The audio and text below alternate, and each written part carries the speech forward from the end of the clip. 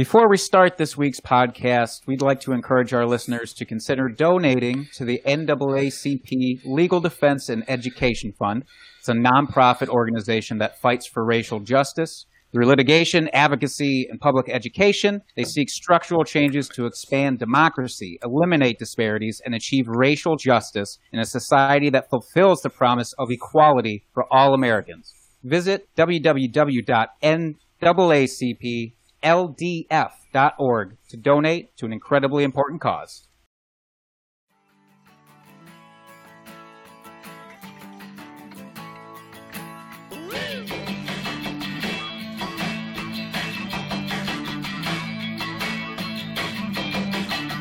Welcome back to the Drinking and Talking Fantasy Football Podcast. Good evening, everyone. Your host, Dustin Lunt, with you. Across from me on the monitor is my co-host, Jake Trowbridge. How are you doing, sir? I'm doing splendid. How are you doing today? I'm much better now. As you know, and I will let our guests know, I was in a quasi-work-related meeting for almost an hour and a half prior to recording, hence why we're recording a little bit later than normal this week. Something I couldn't miss, so I'm doing much better now that I can enjoy a brewski, talk some fantasy football, and get on with my evening. Man, sometimes those real life responsibilities they really get you right in the balls. They do. It's unnecessary. And, in my opinion, Tuesday is like my sacred time where, this is my responsibility is getting out all this quality content out to our listeners here. So I was a little disappointed that I had to push that off a little bit. But I'm here. I'm trucking on. Life is better now. And can I safely assume that you have a beverage in hand? I sure do. Ding-ding-ding. In my nice DTFF mug. I didn't chill my mug, and then I forgot to grab it. It's in the sink, and I just feel like a real dickhead now. But what are you drinking out of your mug? I am drinking the Founders All Day IPA. Founders is out of Michigan somewhere. I looked ahead of time. Grand Rapids. It's 4.7%. Nice, easy drinker. Yeah, I know you're not big into the IPAs. No. But that, it's like what do you call that? A session Yeah, it's IPA? called a session ale, which just means it's light alcohol, but still has a lot of hops in it.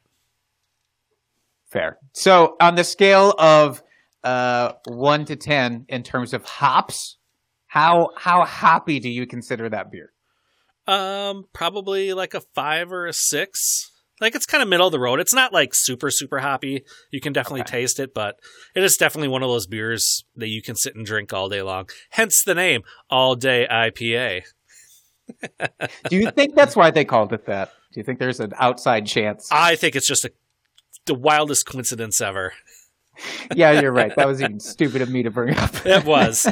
What are you drinking, Jake? I am drinking from Three Sheeps Brewing, which is in Sheboygan, Wisconsin. Coincidentally, one of the most fun names to say from a Wisconsin city. Not the most fun, but it's up there, probably in my top 3, just behind Oconomowoc. And? Milwaukee. I think this might be number 2. Is it Milwaukee? It is not Milwaukee. I think Sheboygan is number 2 then, just on the fact that I couldn't come up with anything else off the tip of my head. But this is their Fresh Coast Juicy Pale Ale.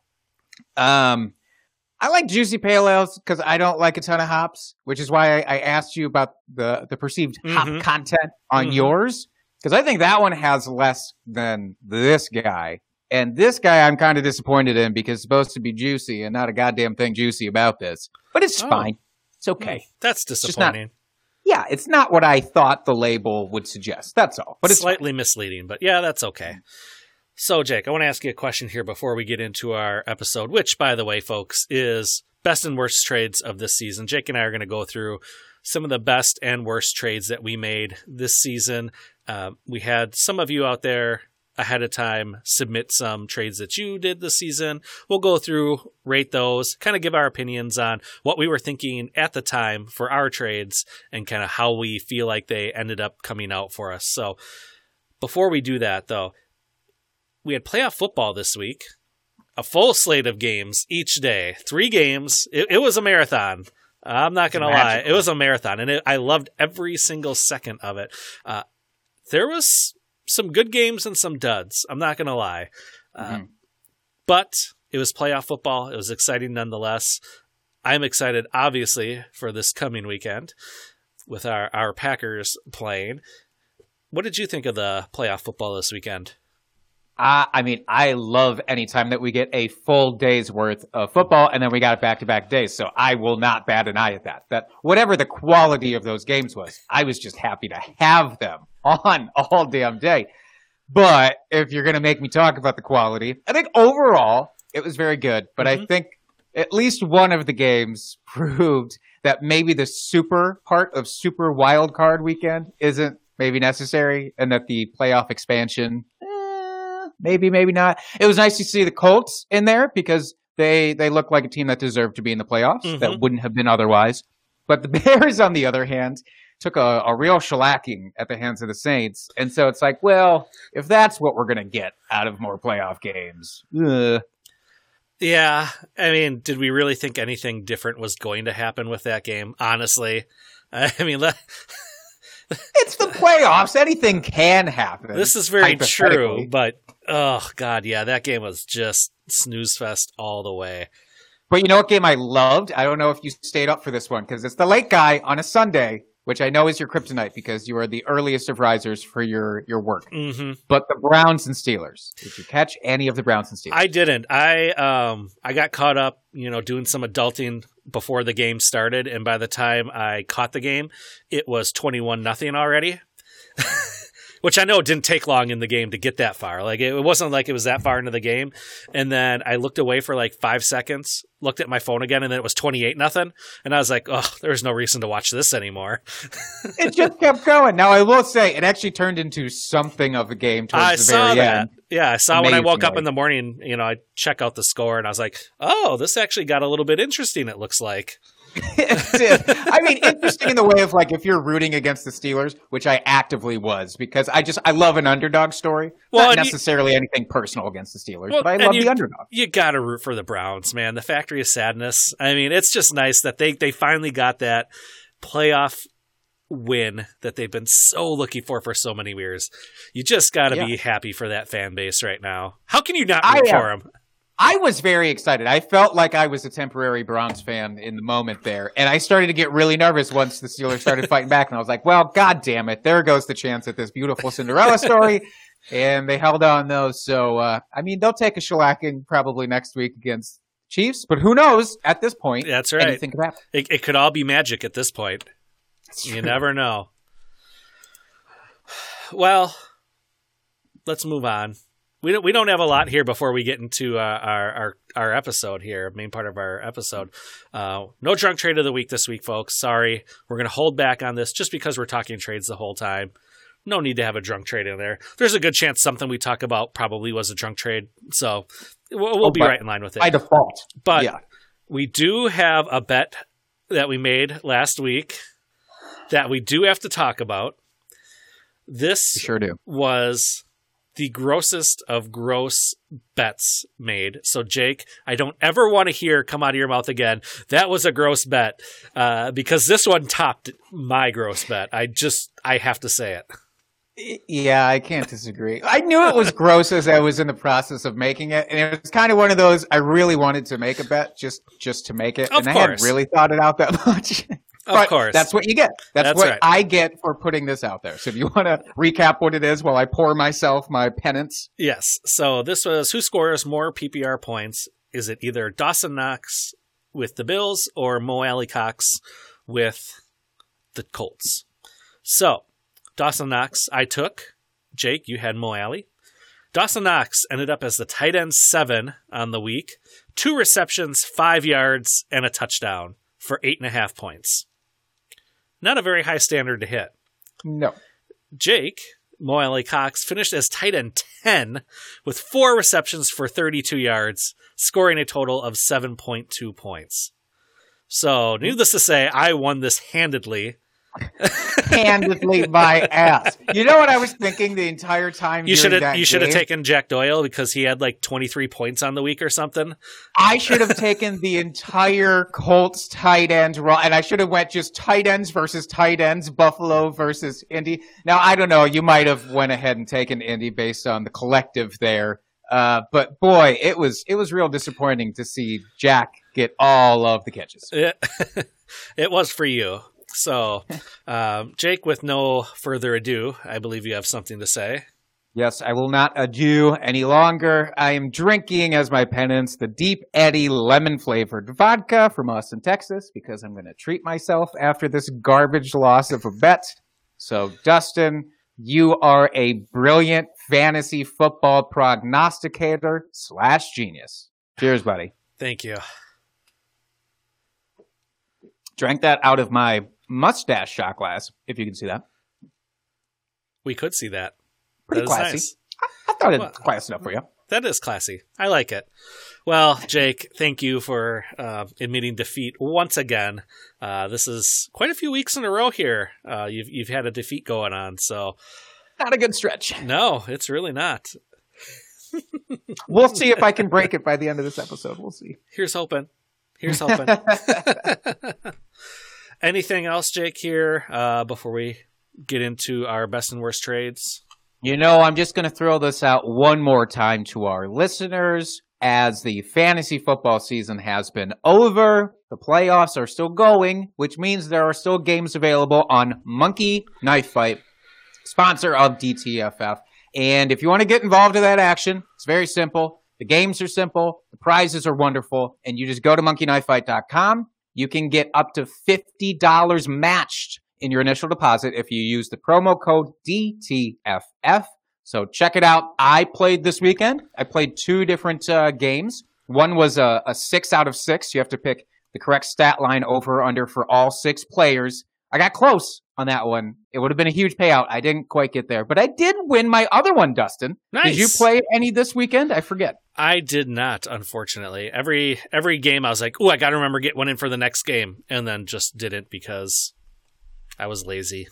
This week. You'll do it this week and you'll love it. Absolutely. But yes, definitely check them out. There's still obviously football bets to be made. They do other sports other than football as well, just because the NFL season's coming to an end. They have all sports, basketball, soccer.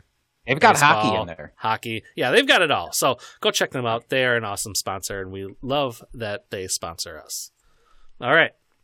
On to our best and worst trades of the season. Can I say before we dive right into these? What I liked about this, because in doing the research, of course, you get to live through the best and worst moments of your season, essentially. And with the benefit of hindsight, that can either be a great thing or it can be a terrible thing to just catch yourself and be like, what in the fuck was I thinking? But I think what's so nice and important about what we're doing here, yes, it's just fun to look at in general and talk shit about probably, but also it is, I think, a good way to adjust your methods going forward. Like, because I went back a year further than what we did for this show, and they were much, much worse. Let me just say that up front. That if we were going through the 2019 season, holy fuck, I would be hating this entire thing. So I think as you review these, it's easy to make adjustments. So that's why I like doing this episode. Well, it's always good to refine your process, look at what you hit on, what you missed, what you could have done better. Granted, hindsight is always 20/20, but that is how you learn. Especially this year. Yes. And I was looking through all the trades that you have on here, Jake, and there's a couple that I think you just fucking smashed. There are some really good ones. I was impressed with some of them. So, all of my trades come from one league. I didn't make a lot of trades, and I remember telling you about this. I don't remember if it was kind of middle of the season off air, we're chatting, or maybe it was one of the Sunday football days we're hanging out. I had a hard time making some trades this season. I don't know why. I just couldn't pull the trigger on making a lot of trades. I was in one new startup, so I think maybe that was part of it, is that I wanted to see how my team actually did before making any trades. But I wanted to ride with your draft. Yeah. And to be fair with this league, there wasn't a whole lot of trades anyway, so it's not like I was just one of an inactive owner. It just as a league as a whole, I think everyone was just kind of holding to see what they had. But I made a handful. I wasn't in a ton of leagues this year. Going to remedy that and add a couple more into my repertoire this offseason. Ooh, yes. I hope one of them has something to do with this show, Winky Blinky. Wink. Possibly. But yeah, so when we're talking my teams here, and we'll kind of trade off here, but my team, or my team, one team, it's a 1 quarterback league, PPR, no tight end premium, anything like that. So little context there. What about you, Jake?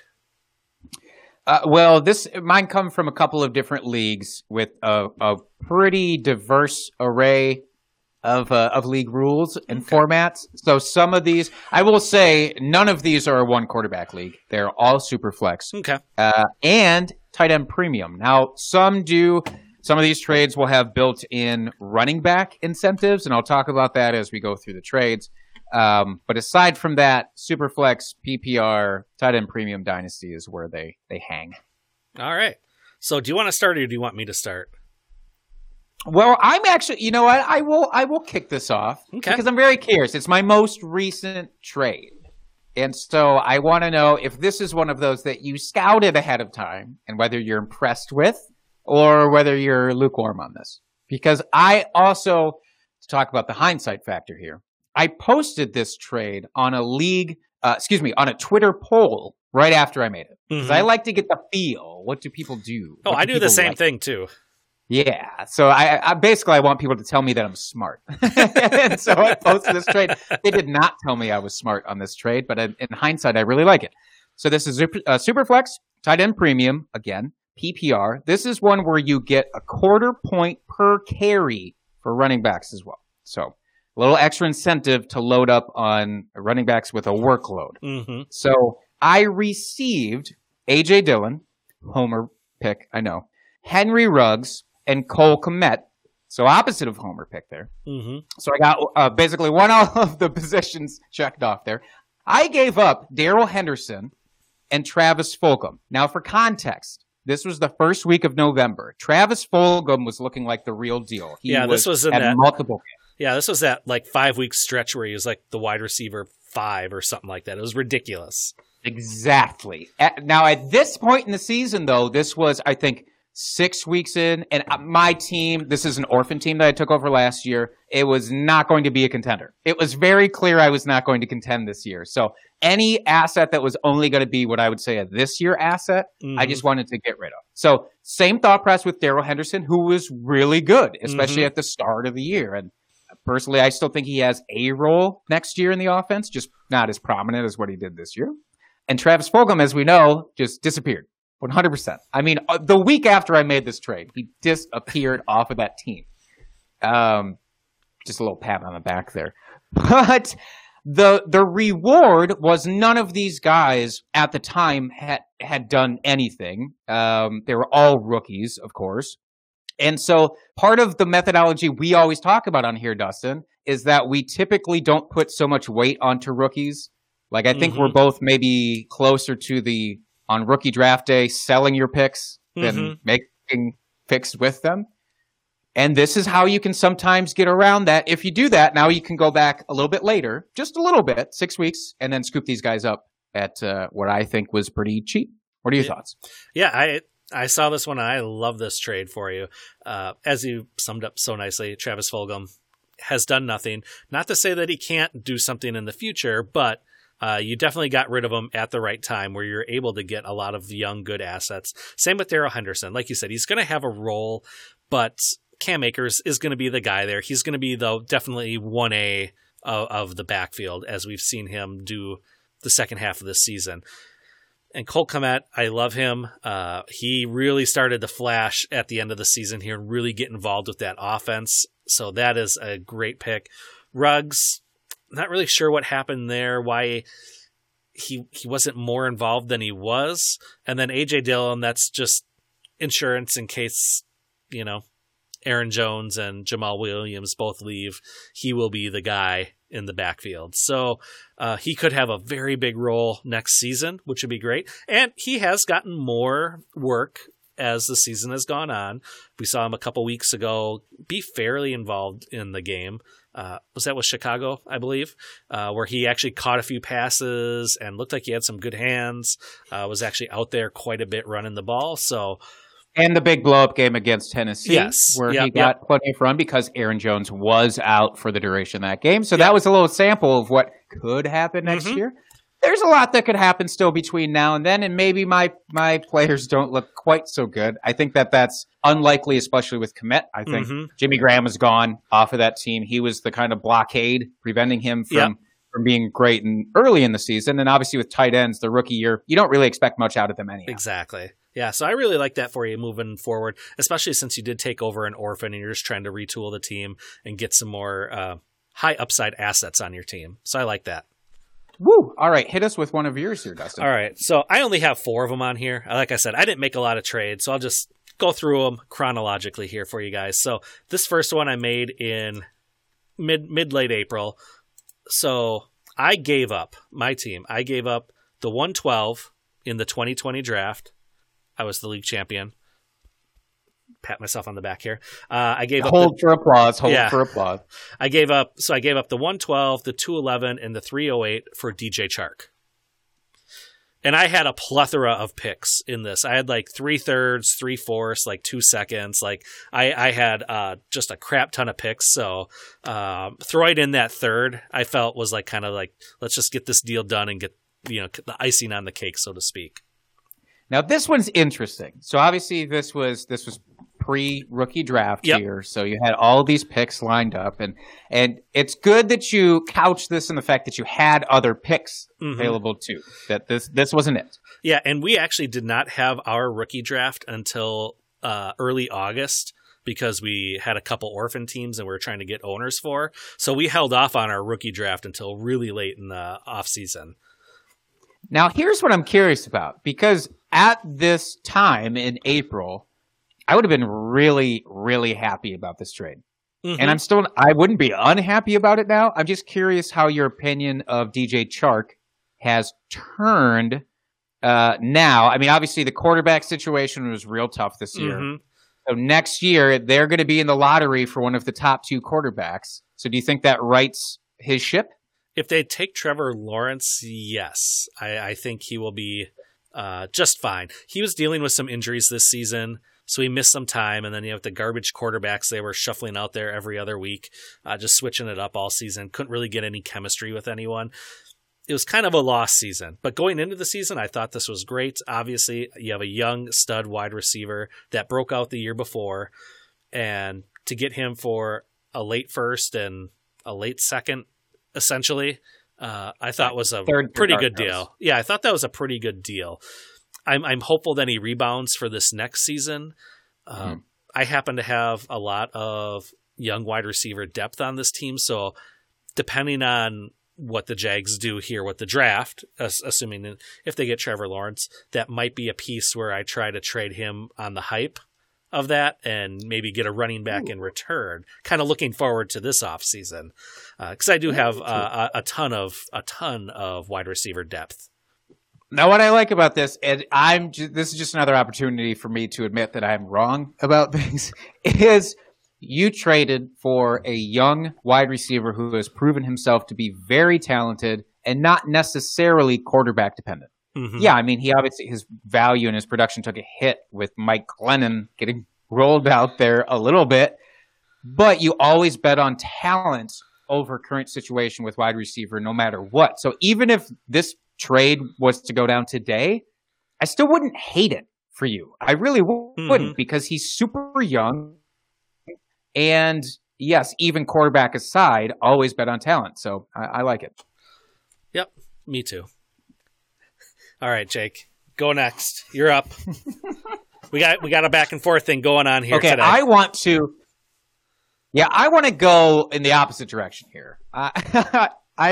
I don't want to spend this whole time bragging about my good trades. Yes, I made a handful of pretty respectable trades, I think. Again, if this was 2019, we'd be having a much different story. So I did improve my overall trading abilities, I think, from last year. But I still didn't take all of the lessons that I learned from 2019 and apply them this year.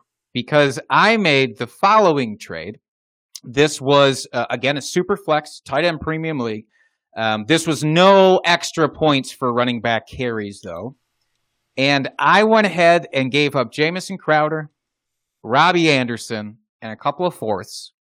Doesn't look like a lot. Doesn't sound like a lot right now. But my return on investment for this was Sony Michel and Royce Freeman. This trade was made in early April, so around the time of the trade we just talked about for you. Mm-hmm. And I just thought, man, Sony Michel, yeah, I know it's frustrating for New England running backs and all that, but he's going to get enough work. He'll be good, and I'll have a respectable depth piece at running back because I really didn't have much to work with at running back, and I needed something. And I was overflowing with wide receivers. And Royce Freeman, I thought, yeah, he'll be a good handcuff. And I don't remember what the situation with Melvin Gordon was at this exact time, if he had officially been signed or not. Mm-hmm. I'm going to hope no. Because it makes this look a lot better for my thought process. But it just looks so fucking disgusting. Especially, you know how quick I probably was to get rid of Robbie Anderson because of all the wrongs that he's caused me? I know. You got out a year too early. Ugh. Yeah, I really did. It stinks. I have to imagine that especially stings for you. Man, that league I got fourth, which is whatever.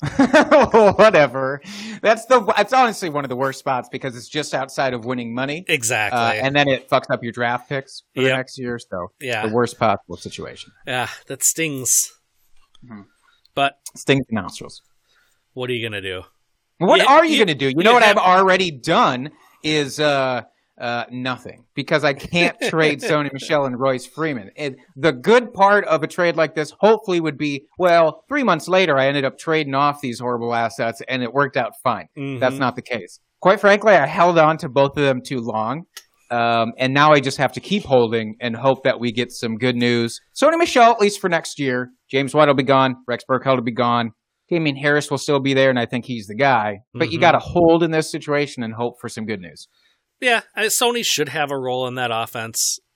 He's not going to go away completely. Bill Belichick loves to use multiple running backs, so he will have a role. What exactly that's going to look like remains to be seen, but yeah, you should be okay. Be able to get some usable weeks out of him at a minimum, and hope he has like a blow-up week, and then you can sell high for him and just get him off your roster.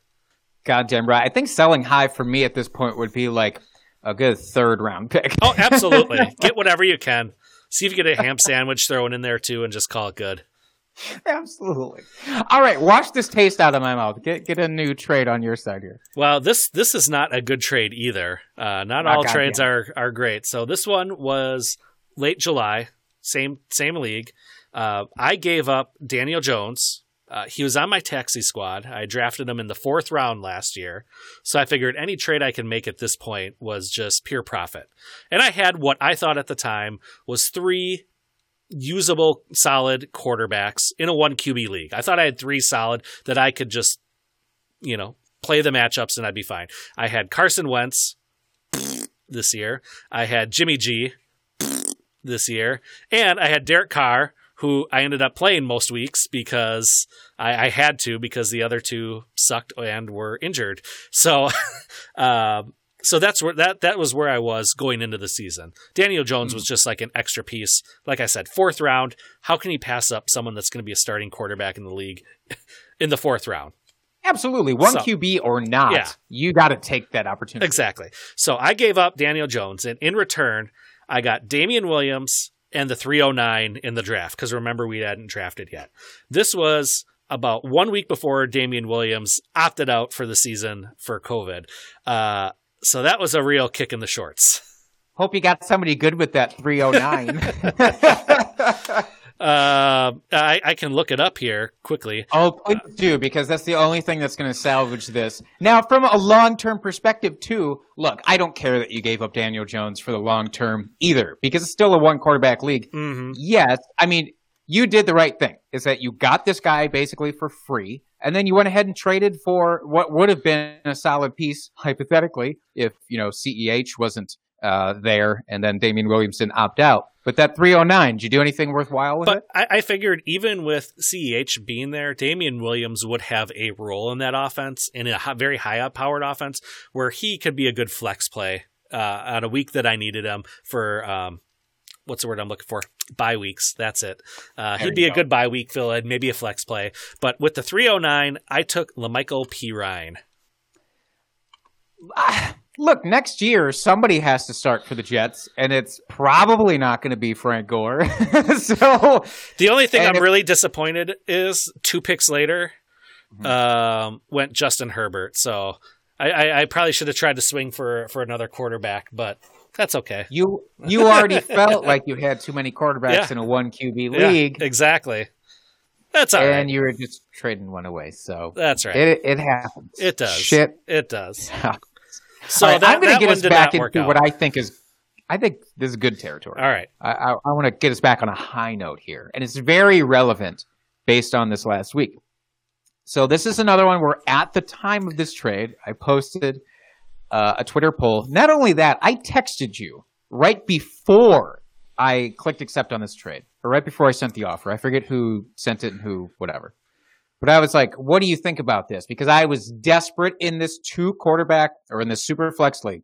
I had no quarterback options. And I mean no quarterback options. My top QB was one of the Washington quarterbacks. I had 3 of them at that time. And Ryan Fitzpatrick, who, by the way, was great for a few weeks, as he always is. Always. In every single year. But that's how dire this was. So this was not preseason, by the way. This was September 17th. So the season had gone underway, and I was dealing with this quarterback issue. Nyheim Hines had just had a blow-up game.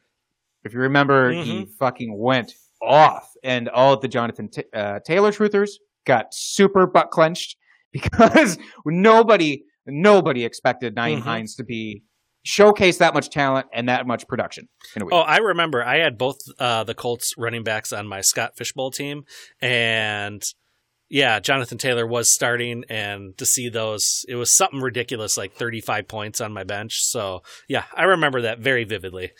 It was terrifying, but that was my moment of I need to trade high immediately on Nyheim Hines and take advantage of this value boost from that one game.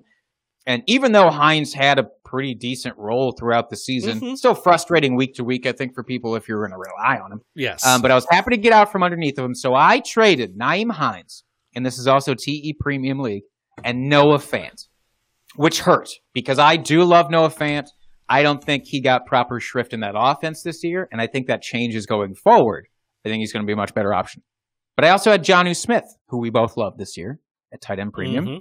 Only going to start one. And I thought, Jonnu's the man forever here. Like, for the next 5 years, he's the next Delaney Walker. Because my co-host said so. Yeah, fucking Dustin said so. So I'm going to roll with Jonnu Smith.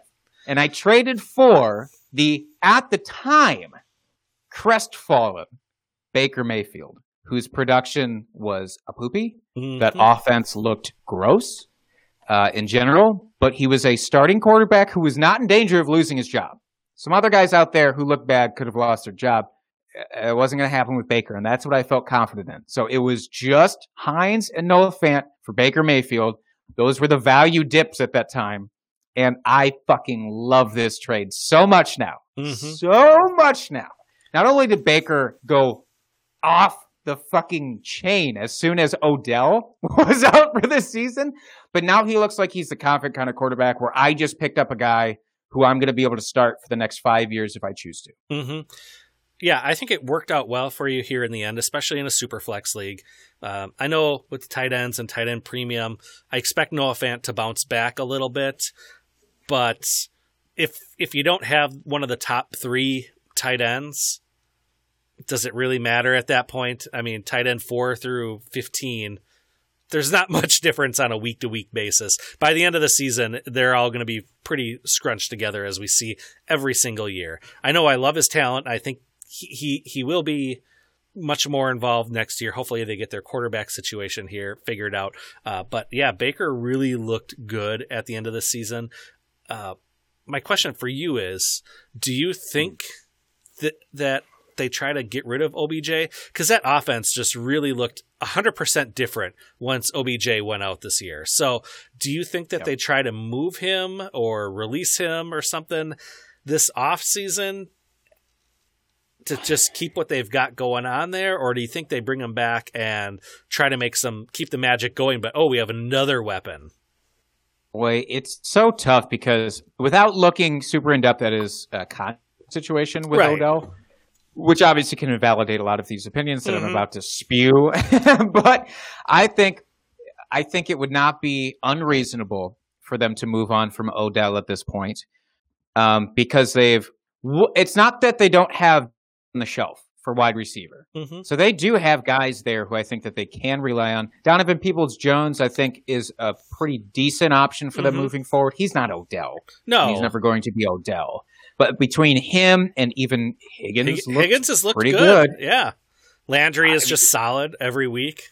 Landry looks amazing. Honestly, when he's been healthy for these games this year without Jarvis, he's looked so fucking good. He is not slant boy Michael Thomas. He is, from a pure talent perspective, like, he just looks so good that if they asked him to carry the wide receiving core again, like he did last year, I think it would be fine.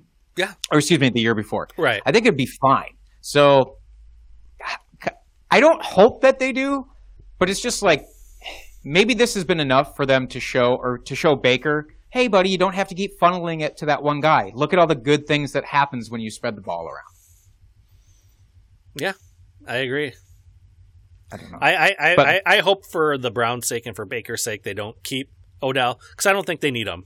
I think he's too much of a diva and demands the ball. Whether or not he shows it on the actual field, I think there's probably a lot of in the locker room, behind closed doors, like, you need to throw me the ball. I need to be more involved. And I think Baker forces it too much.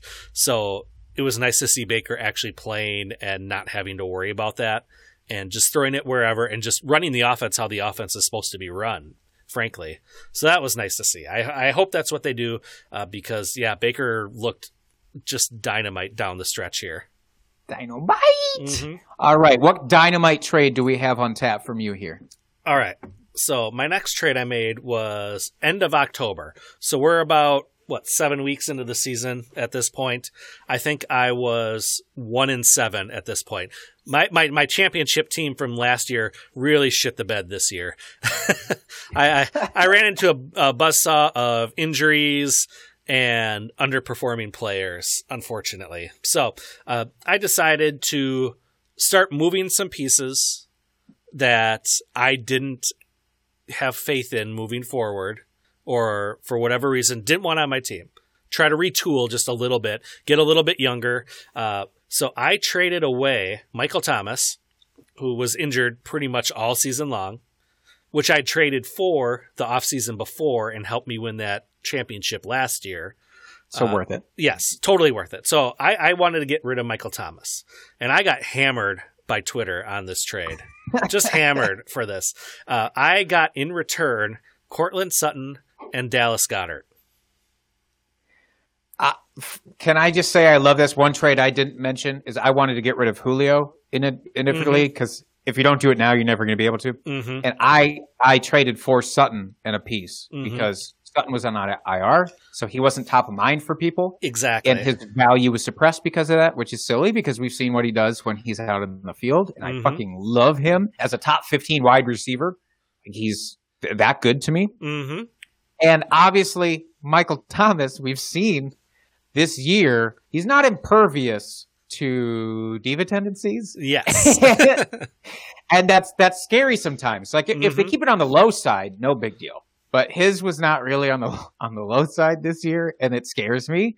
Well, he missed so much time, and I wondered if that was a team decision as kind of a punishment for some of that on the field, in practice fights, things like that they were saying, no, you're not ready to come back yet, or was he truly injured that much? I don't know.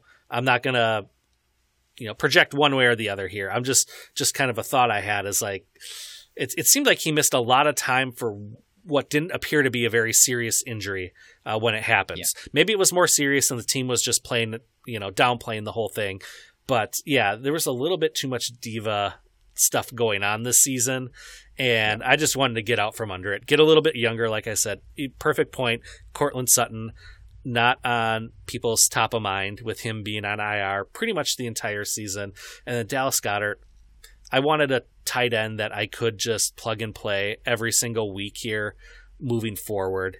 And in a non-tight end premium, that's all you can really ask for. So, yeah, and suppressed value, talk about that for Goddard too, because obviously this year he just wasn't out there in general. Mm-hmm. And now with Zach Ertz potentially playing his last game for the Eagles, yeah, I mean, Goddard's going to have plenty of value going forward. Mm-hmm. I like this trade a lot in hindsight. I could see if somebody wanted to buy the dip on Michael Thomas in this situation on the other side of it and say, well, he'll come back and he'll get value next year. But again, it's going to be without Breeze. That's I was just the talking other about piece betting of on it. talent for wide receiver. He is a very talented wide receiver. Don't get me wrong. But is he so talented that he's going to demand all those targets like Breeze hyper targeted him? Probably not. And we just don't know because he was out when Taysom Hill and Jameis were both playing. He was out that entire time. So we just don't know what's going to happen there. And yeah, I just didn't trust it. So I wanted to get out from underneath them. Maybe I probably could have gotten a little bit more on top, but this guy was, that's what she said. This guy was definitely contending. He was a contender. So I think at the time he was like, oh, Michael Thomas will be back, in the next week or two, and I'll have him for the championship run here at the end of the season. So, didn't necessarily work out for him either. So I like it. We'll see, obviously next season will be the telltale here if it actually works out or not. But as it stands right now, I still really like that trade. Fair enough. Well, I'm going to hit you with one more high note here. Okay. And then my next one is going to be a low note. But I want you to brace yourself. I want to keep the good vibes rolling for one more before I get to that low point. And this one I'm still so smitten with. This was an early... I was going to say, is it this one here? I'll highlight it. You did. Just highlight the one that I was thinking of here. Yeah, I saw this one and I was just like, oh, man, you fucking nailed this one, man. This is my God. Thank you for saying it so I didn't have to say it that way because I can't stand up from this table right now just thinking about this trade. It's that good. In the other league where I had Sony Michel. Yes, there was 2 leagues where I thought it was a good idea to have Sony Michel. This is the same one where it was an orphan team that I was working to rebuild here. In a bad trade from 2019, I acquired Sony Michel. But early in the offseason, in March, I traded Sony Michel and Melvin Gordon. Now, this was right before Melvin Gordon actually signed with the Broncos. So it was all about where is he going to go? What's the landing spot going to be? And people were salivating over, does he go to the Falcons? And then does he make all of our dreams come true? Like, there was so much projection about where he was going to be. Mm-hmm. So him and Sony, and this was before anybody worried about Damian Harris. So they needed running backs desperately.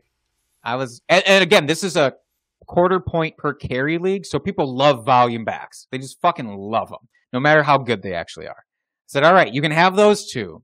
And I got Robert Woods, who was one of my drinking buddies this year. And honestly, I'll stop you right there. If it was those 2 for just Robert Woods, I wouldn't have hated the trade.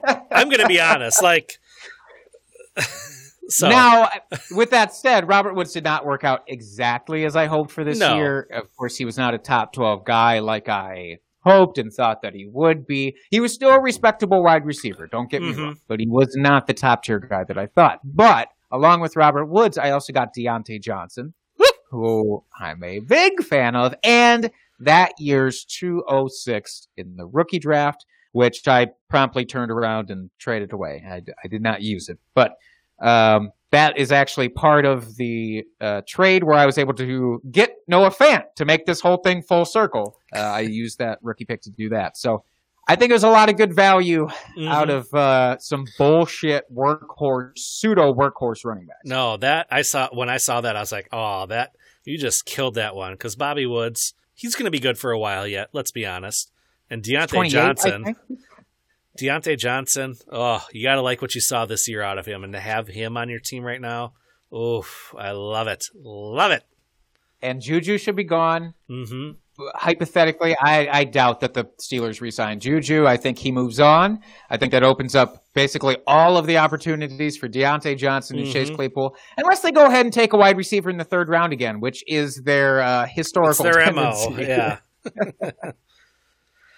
All right, so the last trade I have on here that I made this season, this was in mid-November. Again, my team was hot garbage. I think I was probably like 1-10 or something at this point. I gave up Kareem Hunt, and I held on to Kareem Hunt for quite a long time, all through the suspension, all when he wasn't getting any carries, wasn't really playing. And again, last year, once he came back from suspension, lit it up, helped ride me to the championship, which was great. People still wanted to just lowball me on him all during the offseason. But finally, again, same guy I made the trade with the last one for Michael Thomas, the guy that was going for the contending here. I traded with him again. And so I gave up Kareem Hunt, and in return, I got Deebo Samuel and a 2021 second. I love Deebo Samuel. Which if I'm reading the draft order correct, or what I think the draft order is going to be, it's going to be around the 207. Okay. Nice mid-second pick there. Plenty of value to be had in this, what everybody's saying is a super deep class. Yes. So, again, whether you use the pick or trade it away. Now, here's what I will say. I think that the fair value, even now, for a lot of people would be just Kareem Hunt for the 207. Mm-hmm. I truly believe that. I think Kareem Hunt is worth more than that. That's why I think that this trade is more even than maybe the average person might. Because Kareem Hunt, with or without Nick Chubb, he has so much value still. Yeah, his value is heightened without Chubb, but he is no fucking dud just because he's sharing the backfield. Mm-hmm. But I also think people underrate Deebo. Yeah, so a couple things. One, I didn't want to get rid of Kareem Hunt because I didn't think he had a role in this offense. I think he's going to put up points next year. He's going to be a very viable running back. I was trying not to score points because I was trying to get the first overall pick in the draft. So I was trading away points now for points in the future. Excuse me. Which is great, by the way. That's some mega forward-thinking shit that I don't I'm not trying to give you too much of a reach around here, but it does seem being called out.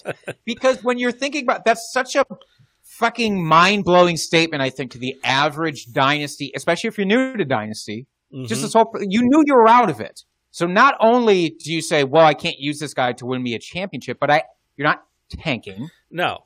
But you are trading away the most valuable assets so that they're not racking up points for you. That's right. Because I'm not going to be that dickhead that sits Kareem Hunt on my bench because I don't want points to be scored. I'm going to set my best lineup every week, even though technically in this league there is no like tanking rule in our bylaws. But come on, I don't play that way. I'm going to play the best way I can, set an optimum lineup every week, or what I think is the optimum lineup. I'm not going to sit obvious starters. So I wanted to get him off my team, scoring those points, get a nice young wide receiver, although I do have a little bit of hesitation with Deebo, just with his injury history. Hopefully he comes back. I know he had injury history in college as well, so there is a little bit of concern there, but he is someone that I was very high on this previous offseason going into this year. Obviously, injuries derailed that whole thing. I think he is the number one option, wide receiver, I should say, in that offense. As much as Brandon Ayuk showed out on this team, and I really like Ayuk, I think if Deebo is back and he's healthy, he is going to be the number one wide receiving option. So I still like this trade for me, and like I said, it gives me a nice young wide receiving core moving forward here. I agree. And to the Deebo thing, it's just crazy with the recency bias, because I floated this out on Twitter like 2 months ago after Ayuk had one of his first blow-up games. I was like, so, okay, who is it then? Is it Deebo or is it Ayuk? And like, it was so overwhelming Ayuk because he just had a game. Deebo was nowhere to be found. Wasn't playing. He's injured. And immediately it turns around like that when just 6 months earlier, people could not shut the fuck up about Deebo Samuel and how he was the truth. And all of a sudden, the guy gets injured and he's nothing now. Yep, yeah. All right. fantasy Twitter is a fickle mistress. It is. I feel like this should be a PSA, basically. This entire episode is don't believe whatever the instant reaction is on your trade on Twitter. Oh, yeah. I mean, I put out polls for all these, and I think I got hammered on pretty much all of them. But I still like them. Well, except for the Damian Williams one. I don't like that one. But nobody can like that. Yeah. But I still like it, and that's all that matters in the end. That's true. So, look, am I going to stop putting out these Twitter polls? Probably not. No, of course not. I'm addicted to them, but you have to take them with a very large grain of salt. This one you don't have to take with quite as large of a grain of salt. This one is as bad as it looked probably then. It's as bad as it looks now. In my 10-team Superflex League. Yes, I'm in a fucking 10-team league. Shut up. That's okay. It's all right. That wasn't directed to you so much, Justin, as the numerous people who give me shit for deigning to be in a 10-team league. This is with a bunch of other delightful analysts. Some of them we've had on this very show. Oh. John Bauer. Hi, buddy. How are you? So it's a 10-team Superflex League. My quarterback situation that I talked about earlier from a different league became just as bad in this league because Dak Prescott got hurt. He was my dude. He's really all I had outside of kind of bit roles for quarterbacks. Mm-hmm. Now, I went ahead and immediately picked up Andy Dalton, spent all of my fab dollars on that Andy Dalton, which I was so happy to bench most weeks because he was worse than my number 5 receiver that I would put in there often. And I needed another quarterback. It was wild shit about midway through the season. I was very much competing. I made it to the championship game in this league, by the way. Nice. No thanks to the guy that I traded for, which was Cam Newton. I traded for Cam probably after his best game of the year, quite frankly, where he actually showed some arm promise. One of the only games that he threw for more than 200 yards. And I gave up Myles Gaskin, which at the time he was on fire for Miami. And he had a few more fire games for them before he got injured at this point. And then I gave away 2 second-round picks. Now, both of those second-round picks in a 10-team league take on greater importance because everything gets moved up 2 spots. So when I say second-round pick, understand that one of them is very likely, which is the 2021 second, is very likely an end-of-first-round pick for this coming year. So Cam is probably done. I don't know where he could land that's not a backup territory at this point. It just doesn't make sense. Mm-hmm. He still has legs, and that's great, but his arm just looked woof. So even as a competitor, and I very much knew I was in the hunt for this thing, it was still very short-sighted, I think. I don't know, and Gaskin may not be anything next year for the Dolphins. They could very easily revamp that backfield, too. I think he has a better shot of getting traction than Cam does, though. Do you? Yeah. It'll be interesting to see what the Dolphins do, but yeah, Gaskin should be the guy. I think he showed out enough to be the guy, and they still have a lot of other holes on that team. They could spend maybe like a 4th or 5th round pick, kind of a mid-round pick on another running back. You can always use more depth, but I don't think they're going to spend a high pick. Like a first, they got multiple firsts, whether it's a first or second. I don't think they'll be doing that, but I'm sure he'll have some competition, but he should have that backfield moving forward. He did look great, didn't he? I had him in Scott Fishbowl, and as soon as he went down, it got so tough because my other running backs, he was carrying me so hard in the running back room. And I will say, the Dolphins, there's been some titters about them trading for Deshaun Watson, which would basically wipe out a lot of their early round picks. And so that could save him. So wholeheartedly, I'm endorsing the opposite side of this trade, no matter how you spin it. Mm-hmm. It was an example of a short-sighted trade to try and get the chip that didn't quite work out this year. Ended up with second place instead, and that is not nearly as satisfying after making a garbage trade like this. No, it's not. But to be fair, I think a lot of us expected Cam to look a lot better than he did this year. I mean, immediately once he was signed, we're like, oh, top 12 quarterback without even considering. So I think we were all missed on that one. Fair enough. Now, do you want to take this outside of the two of us for a second? We had some submissions that came in about other people's best and worst trades. Do you want to do some rapid fire with them? Sure, let's do a couple here. Okay, let's toss in a couple of these trades. I'm just curious. Again, these are either the best trades that people submitted or the worst trades that people submitted. So, with that said, here is the first one. This comes from the Fantasy Moose, Doug, on Twitter. Hi, Doug. Hi, Doug. This was a 12-team super flex league. 1.5 PPR points for tight ends and 1.2 PPR points for running back, by the way. I wanted to call that out because I've never seen anything like that. Wild. There's also some first down bonuses and some points per carry. There's a lot going on in this league setting. Mm-hmm. He made 2 trades. I want to evaluate them as a whole. So I'm going to cluster them together, okay? It's a lot of names. So I apologize, Dustin. I'm going to copy and paste it onto our show sheet so that you have quick access to it. But for everybody else, just do your best to follow along.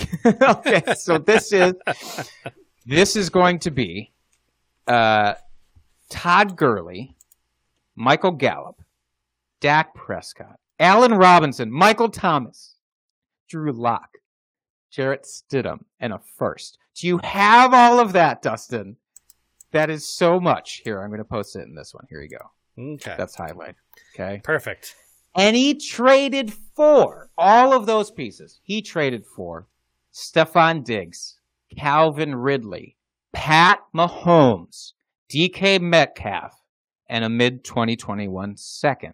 Again, that's a lot of names. I'm sorry, but I needed to smush these together. Now, Dustin, you have the full lookout here. When I read that first group of names, did that not sound gross that he was giving up all of that quality? Yeah, I mean, there is a lot on there. So Gurley, Gallup, Dak, A-Rob, Thomas, Drew Lock, Stidham, 2021 first. Diggs, but now Ridley. Look at the return that he got. Diggs, Ridley, Mahomes, Metcalf, and a mid-second. Yeah, I will take that. I will take the Diggs, Ridley, Mahomes, Metcalf side all day. Fully agreed. As I was going through this, trying to wrap my brain around this, and of course, these were broken out into 2 individual trades, but it doesn't really matter. The end result is that this team got very, very good, and it got good enough for him to win the league this year. That's I mean, the result that you want. Yeah, absolutely. And I love that Doug says here, that said, I regret trading away MT for a bit, but I was going for it all and succeeded. So you got to love that. That's true. Now, if he doesn't succeed in this endeavor, if he goes home empty-handed, or if he takes second as I did in my league after attempting that, does it change your opinion a lot? Because for me, it doesn't really. Because I think he's fine next year. Oh, yeah, he's definitely fine. Absolutely. I mean, with those young pieces, I mean, that's a lot of young pieces on your team there. You're set for a number of years here, barring injury, of course.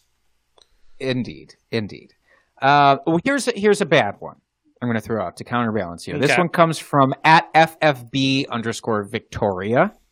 This one did not work out for either side, she says. Late in the season, Zeke plus DJ Moore for Chase Edmonds plus Devontae Parker. This was right when Drake was supposedly injured. Zeke had been horrible. So Zeke stayed horrible. Moore dealt with some issues. Drake actually stayed healthy, but Tua barely threw to Parker. Mm-hmm. Yeah, it's kind of gross, but go ahead. Yeah, it didn't work out well for this season, but I would probably go for the Zeke DJ Moore side. Zeke, he should bounce back this next season, I would think. DJ Moore, he's still a nice young talent. We don't know what's going to happen with that offense as far as is Robbie Anderson still there? Curtis Samuel still going to be there? So I actually would take that side rather than the Edmonds Devontae Parker side. Yeah, she said it didn't really work out for either side, and I'm sure that's true, and I'm sure that bore out in the actual results of the league. Right. Like they didn't, nobody won based off of this trade. But Zeke was not a nothing running back this year. I think that needs to be mentioned. Zeke was still an RB1. He just wasn't a low-end RB1. I say he just wasn't what everyone expected for this season. No, but based off of this trade, purely based off of this trade, and DJ Moore going forward is going to be great. Mm-hmm. Neither of us have an issue with DJ Moore, I don't think. So I'm 100% on your side of Zeke and DJ. Now, I don't know what side she ended up getting in this. It wasn't specified. It was just interesting how she still looked at it like both sides lost. Maybe that's her trying to make herself feel better for getting rid of Zeke and DJ Moore. Maybe. But I do love Devontae Parker, especially if Deshaun Watson goes to Miami, by the way. We'll see. Just saying. All right. Do you have time for what? Do you want to do one more quick one here that we can look through? Let's do one more. All right. And then we'll wrap this thing up. I just want to call attention to Daniel at EG Forward, who said in 2019, so this is not from this year, and I wasn't going to call attention to it, but he hooked me with the rest of this. Traded away Odell Beckham, speaking of him previously, traded away Odell for a 2020 first-round pick and, quote, other busted pieces. That 2021 first turned out to be Jonathan Taylor. Oof. I love that. Feels pretty good, doesn't it, Daniel? Oh. I would assume that was probably made fairly early in the 2019 offseason. Probably. I don't know. They just wanted a piece that they thought could have them compete at the time, and they were really desperate for wide receiver. That could be. So the fact that he got that, just trading away Odell and got other, garbage pieces on top of it, which I'm sure they weren't all garbage, might have been somewhat usable, some pieces, but regardless, sure. I freaking love that. That is a great trade. I'm just always happy for a happy ending like that. I love a good story, so I need. Who doesn't love a good happy ending? Hey, yo, you son of a bitch. That was fun. I liked going back and rehashing some of these trades. I think, again, you learn a little something about what you shouldn't do out of these. And hopefully we can both repeat our best ones and not repeat our worst ones. Yeah, absolutely. Absolutely. So that will end us up for this week, folks. We have a string of very fun episodes coming up here, so be sure to tune in. We're going to be going back over some of our beer bets, season-long beer bets, bold predictions. We've got our victory laps. We've got our face plants coming up here in the next few weeks. So we've got a lot of fun ones. Fun for us because we're going back and revisiting the things we got right and the things we got wrong this last season and how we can look at our processes to improve and help you guys win championships. So, Jake, why don't you tell folks where they can find you? Can find me on the Twitter sphere at Jake Trowbridge. And you can find me at FF Dusty Dog. But you can find both of us at Drinking Fantasy. Feel free to slide into our DMs at any time. If you have any trade questions for us, want us to weigh in, send us your trade polls. If you make a trade or trying to evaluate a trade, tag us on it. We'll give you a retweet. Anything we can do to help you guys improve, we're here for you. Enjoy some more great football this weekend.